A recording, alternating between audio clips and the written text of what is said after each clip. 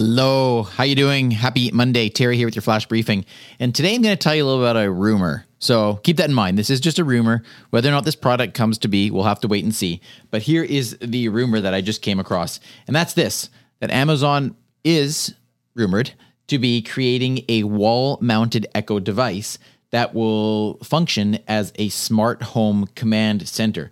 So as you may know, there currently is an Echo Show device, which is a desktop device. It's quite thick, and the dimensions are about 10 inches.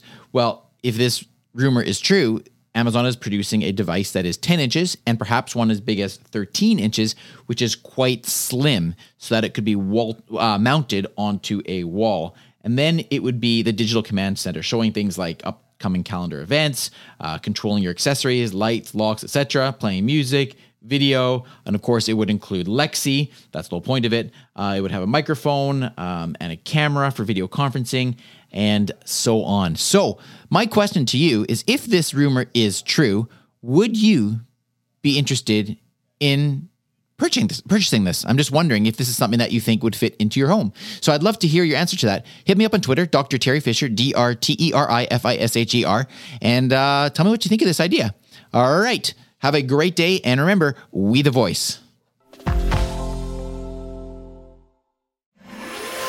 Briefcast.fm